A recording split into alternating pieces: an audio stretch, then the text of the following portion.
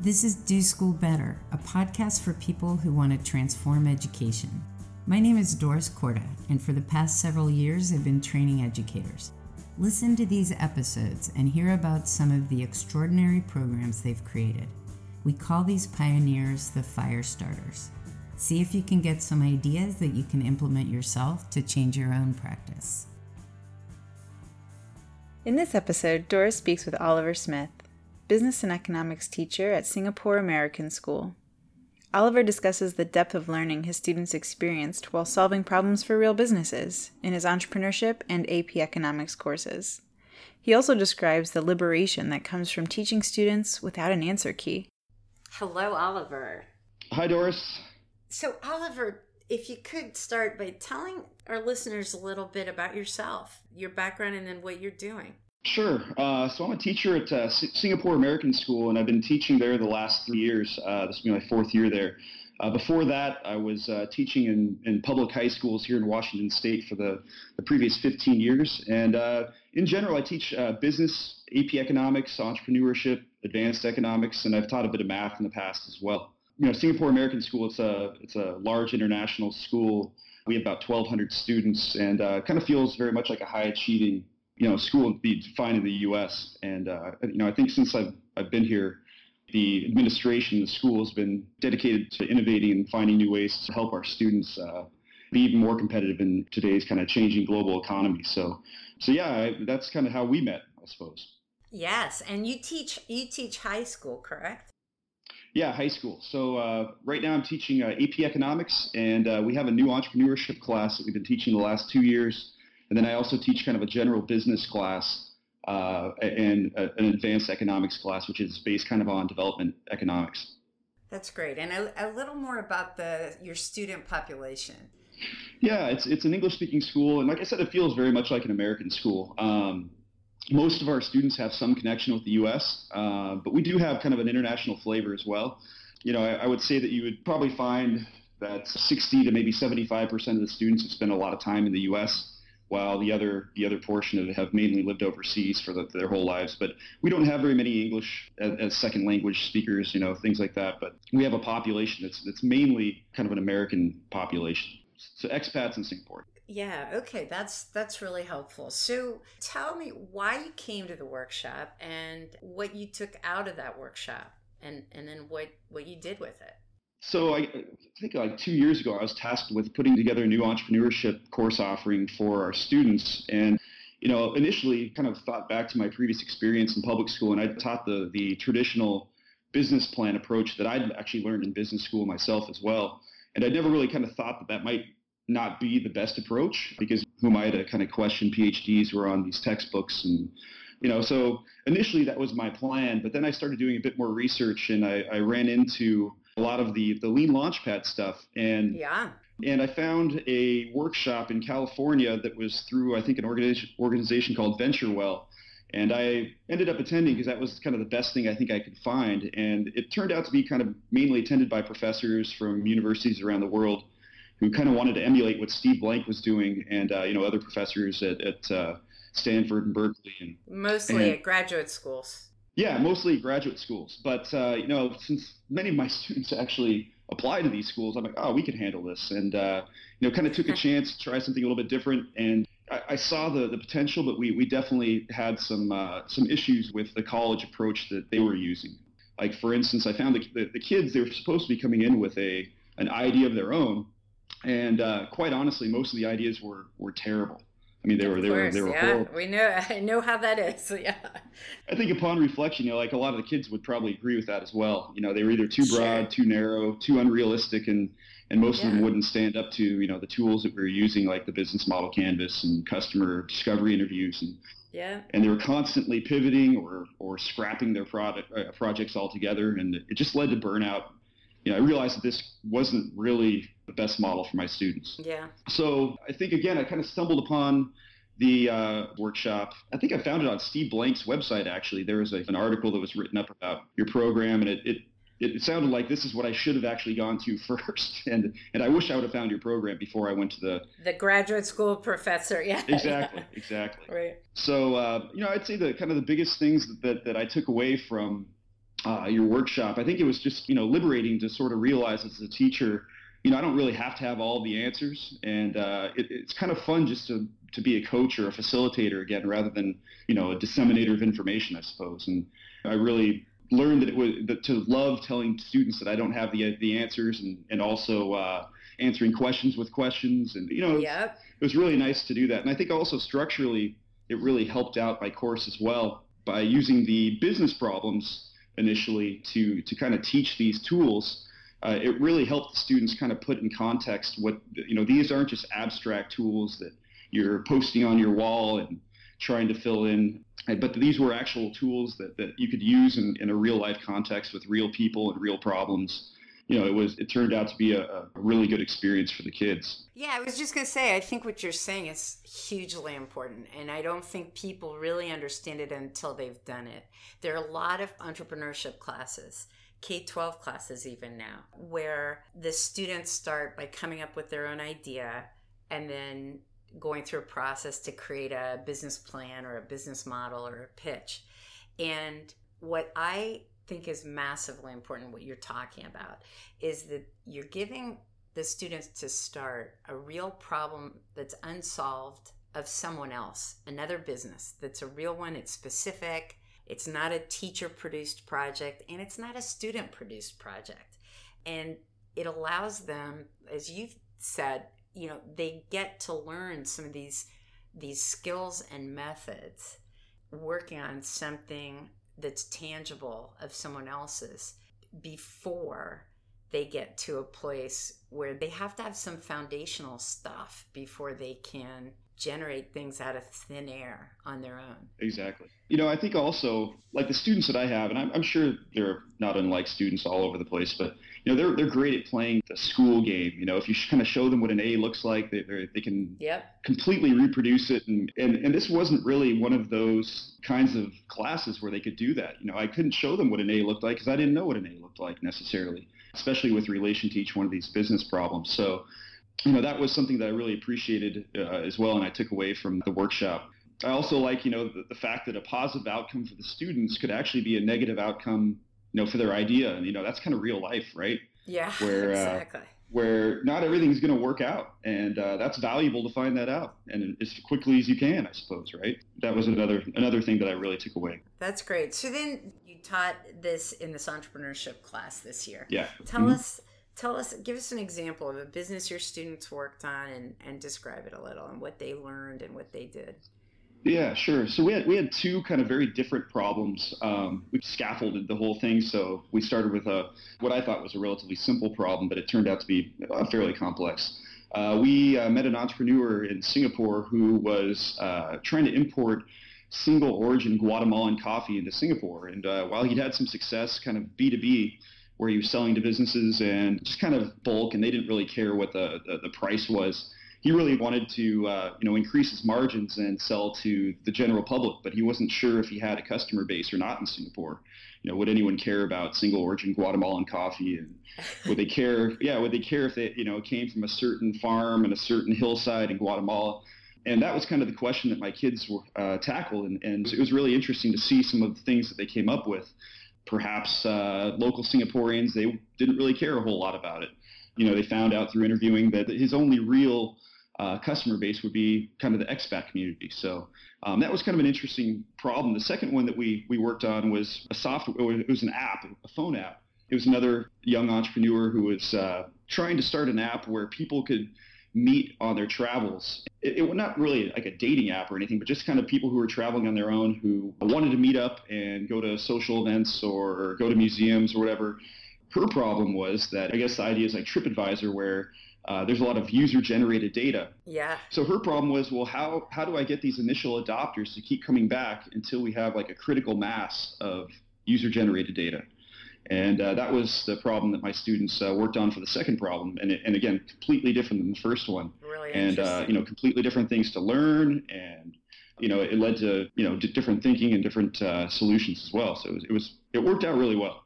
Yeah. So tell, either by talking in general or picking one or two students in particular, whatever's easiest for you, tell us about the learning that happened in the course of that course.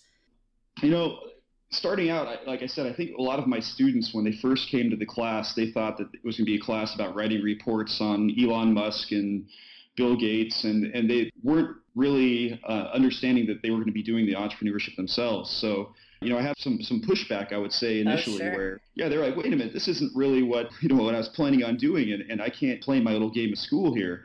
I actually have to go out and start thinking and solving problems. And they're not happy about that at first. No. No. I mean, there was actually a bit of anger, I would say. And then there were also some kids who were kind of like, oh, this is great. I can actually get an A for effort now. All I have to do is show exactly. effort. I don't have to do much, right? I can. This is cool. Yeah.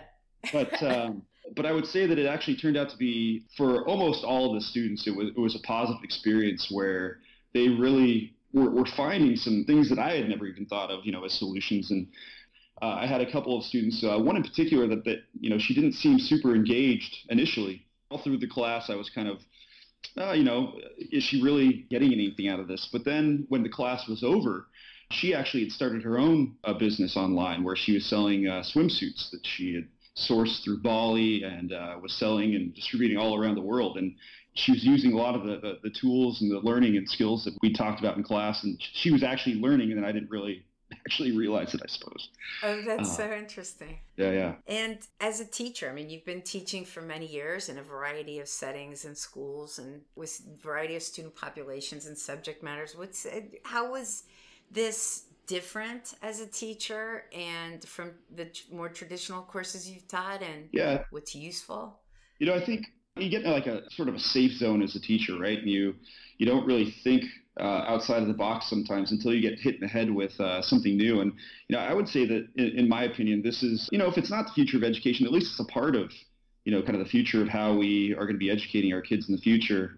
Where kids they're using all their facilities from many different, subject areas to solve a real problem. I mean, this is what real life is, right? It's real inquiry-based learning where, you kind of give a kid a problem and then it leads them to rich, higher level questions of their own that they have to think about. And I also think it signals a shift sort of in the traditional classroom setting as well, where, I have the kids getting out of the class and talking to people. And we also utilize the flipped classroom method as well, where we had kids watch Steve Blank's Udacity videos as part of the course, and they'd come to class with that already in their toolbox. I think with technology today, you can do that if you have access to the technology that allows the kids to get some of the work done outside of class. And I also think that it's okay not to have the answers as a teacher, and that's something that, like I said, I found really liberating, where I don't know if what the kids come up with is the right answer or not, but with evidence that they produce, it's definitely a better guess than we had starting out. I think that's a kind of a neat thing to think about as a teacher going forward here with not only my subject areas, but I'm sure also in other ones as well. Yeah. And did you do a project in your economics class as well, not similar to the entrepreneurship class? Yeah, so we tried out the business problem in the entrepreneurship class first. We liked it so much. My partner teacher, he'd never been to one of these workshops. He still hasn't, but he's planning on it at some point. But he liked it so much that this advanced economics class was his kind of to start out. But he really wanted to incorporate the kind of the methods we were using in my entrepreneurship class in the advanced economics class. So we partnered up with some NGOs and tried to do some social entrepreneurship problems. And the first one involved trying to get villagers in a small Cambodian community to not only purchase, but use latrines. This was, in an effort to try to raise the sanitation in their village and eradicate some of the health problems they've been having, and then inevitably, hopefully, increase their economic standing as well. So. Wow. So this is in your advanced economics class. It must have required a ton of research. What are some of the things your students learned about working on that project? Well, most of these students were students that we'd had in AP Economics who had done really well, and they just really kind of wanted to follow their interest in economics a little bit further. And we really try to give them a bit more real life experience with economics. With AP Economics, unfortunately, it's a lot of just content and a real traditional approach to education. So we want to give them an opportunity to use what they're learning in our class in the real world. And I would say that a lot of the kids, while they were also learning, more about economics, they were also learning about how you study economics in the real world as well. I mean, they had to go out and try to figure out, why were these villagers making decisions they were making? Was it based on economics? Was it based on culture? And they were learning all kinds of things in addition to just the economics that we were trying to teach them as well. When in the course of the year did you do that project and any other projects in that class? Was that at the end of the year, toward the beginning? Yeah, so we're a semester school, so we have 2 semesters, and the first semester was our entrepreneurship course. So that was where we first tried the business problems, and again, they went really well, considering it was our first effort. Yeah, I'm impressed. So the second semester was advanced economics, and we kind of had to scramble to get these projects together. It was a little bit harder finding NGOs or nonprofits that were willing to work with us in Singapore, because quite honestly, Singapore doesn't have a whole lot of economic development issues. Yeah. So it's a different dynamic. We didn't have kids necessarily going out and doing interviews as much as they were with the business problems in our entrepreneurship class. Yeah, they probably had to do, a lot of online research, Skype interviews, emails, that kind of thing. Absolutely. Yeah. So it was a different dynamic. It's a little bit, I would say it was actually a little bit harder as a teacher to kind of keep the kids going than it was when you're sending the kids out and actually talking to people and, of course, trying to figure out the insight they're getting from interviews and so on and so forth. Yeah. So Oliver, you've taught in a variety of schools, and you've taught in public schools in the U.S. You're teaching in an international school with a very competitive, sort of college competitive population of students and parents. You've been teaching subjects, AP classes, advanced classes, math, economics, the stuff that most consider to be pretty significant, academically challenging stuff at a high school level. If I gave you the choice between you could teach advanced economics, mathematics, all these things in only a traditional way or only using this new methodology you've been piloting, which would you do and why? And you can only do one, you can't do both. Well, definitely the traditional approach would be easier, but I would definitely, I think, choose obviously the business problem approach, or problem approach, I guess, because, I think it's really important that students understand that they're going to be able to show that they can actually solve problems at some point in time. And when they have that first interview with a college or an employer, they can say, look, I've actually done something, I've tackled a real problem, and I found solutions. Whether they're correct or not, I don't necessarily know, but I found evidence to support these solutions, and perhaps, even, solutions that could be valid in a real world setting. So these are skills I think that are really important. They go above and beyond what you're going to, find in a traditional classroom where students are memorizing textbooks and filling out multiple choice tests and things like that. So to answer your question, absolutely, I would take this real world problems-based approach.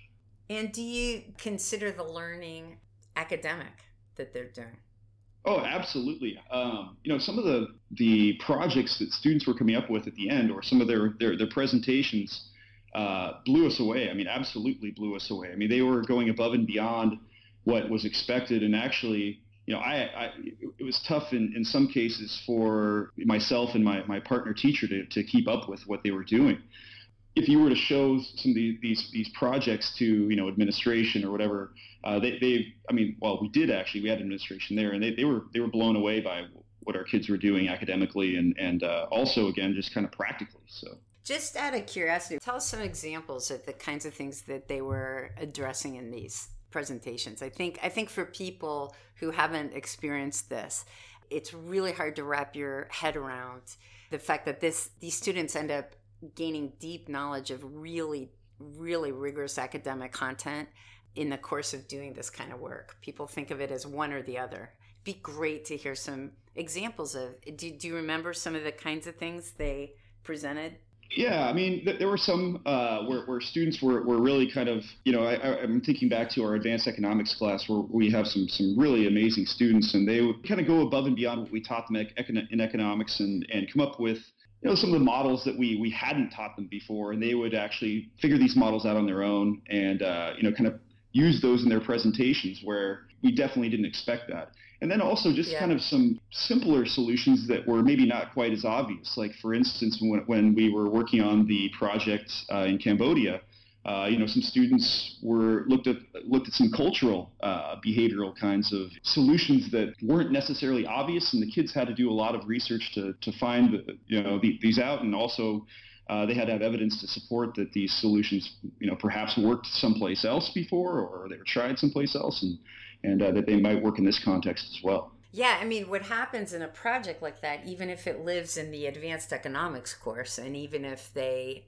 end up with a lot of their work rooted in economics and the application of models, etc., it's not a single discipline what you have to work within when you're solving a problem like that. You have to look at behaviors, you have to look at culture, you have to consider all that other stuff, which is what happens when you get out of school and you're doing anything that's not in a discipline-defined classroom, right? Oh, absolutely, yeah. There isn't a textbook to solve life's problems, for sure. So, I mean, you absolutely have to kind of go outside of the context of what you're learning in class, and sometimes use other skills as well. So.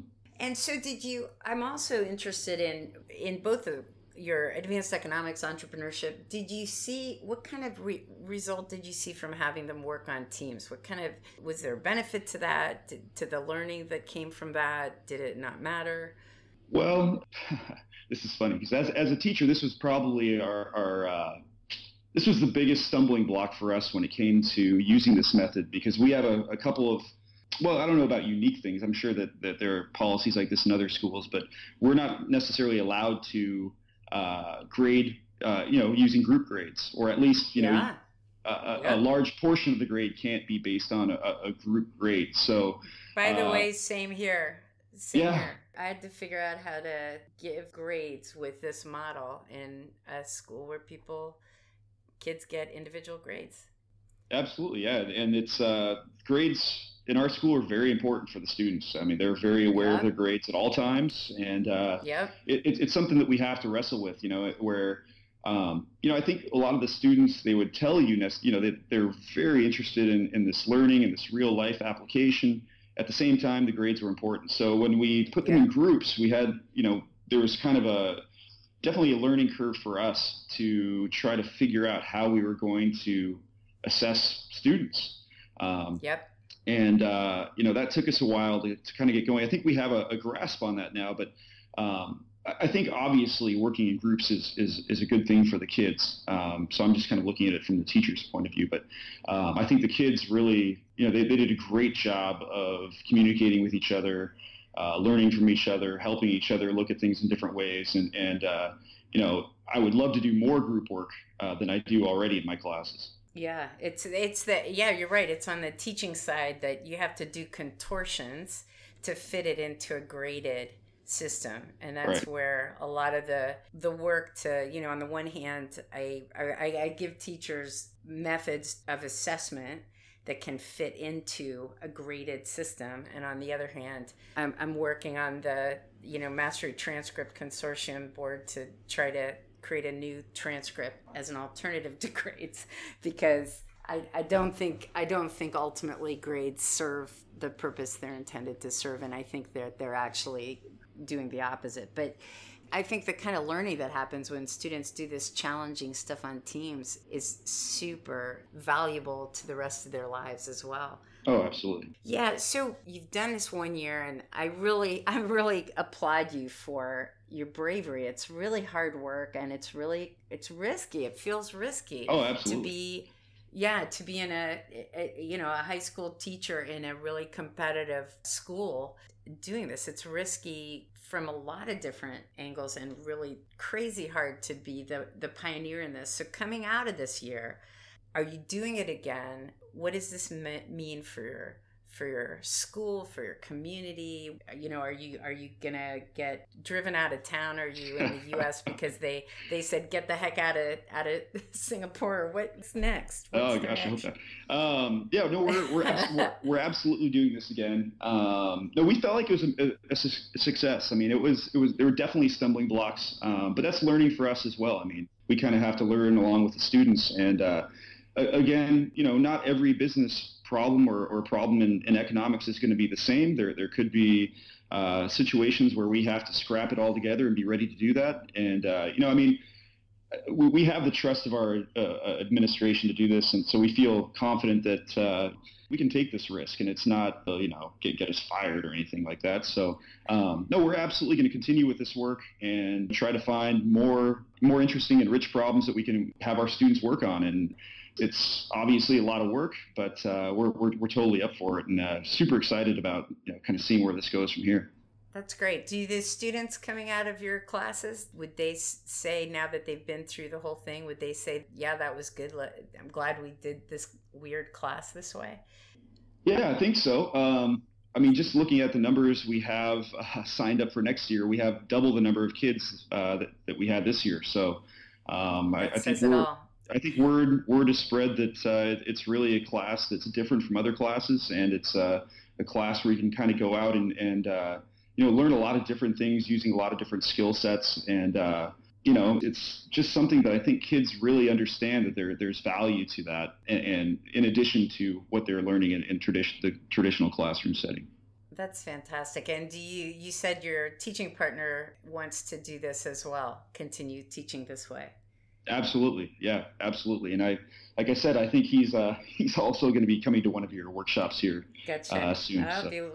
You'll have to send me all the dirt on him before. Sure. Okay. Oh, there's lots and lots of dirt. Okay, that's awesome. That's great. Well, Oliver, I'm so excited to hear what you've done in just your first year. The first year, the pilot, is by far the hardest. It's usually pretty gruesome. And I'm sure it was very hard for you, but you've come out of it. The fact that you have twice as many kids signing up the next year says it all. And I'll be really excited to hear how your next year goes. Let's talk again in a year. Absolutely. Thank you very much. Thanks for having me on. Thanks, Oliver. Appreciate it. If you like the podcast, please consider leaving a review on iTunes. For more information about our training, go to wildfire-education.org.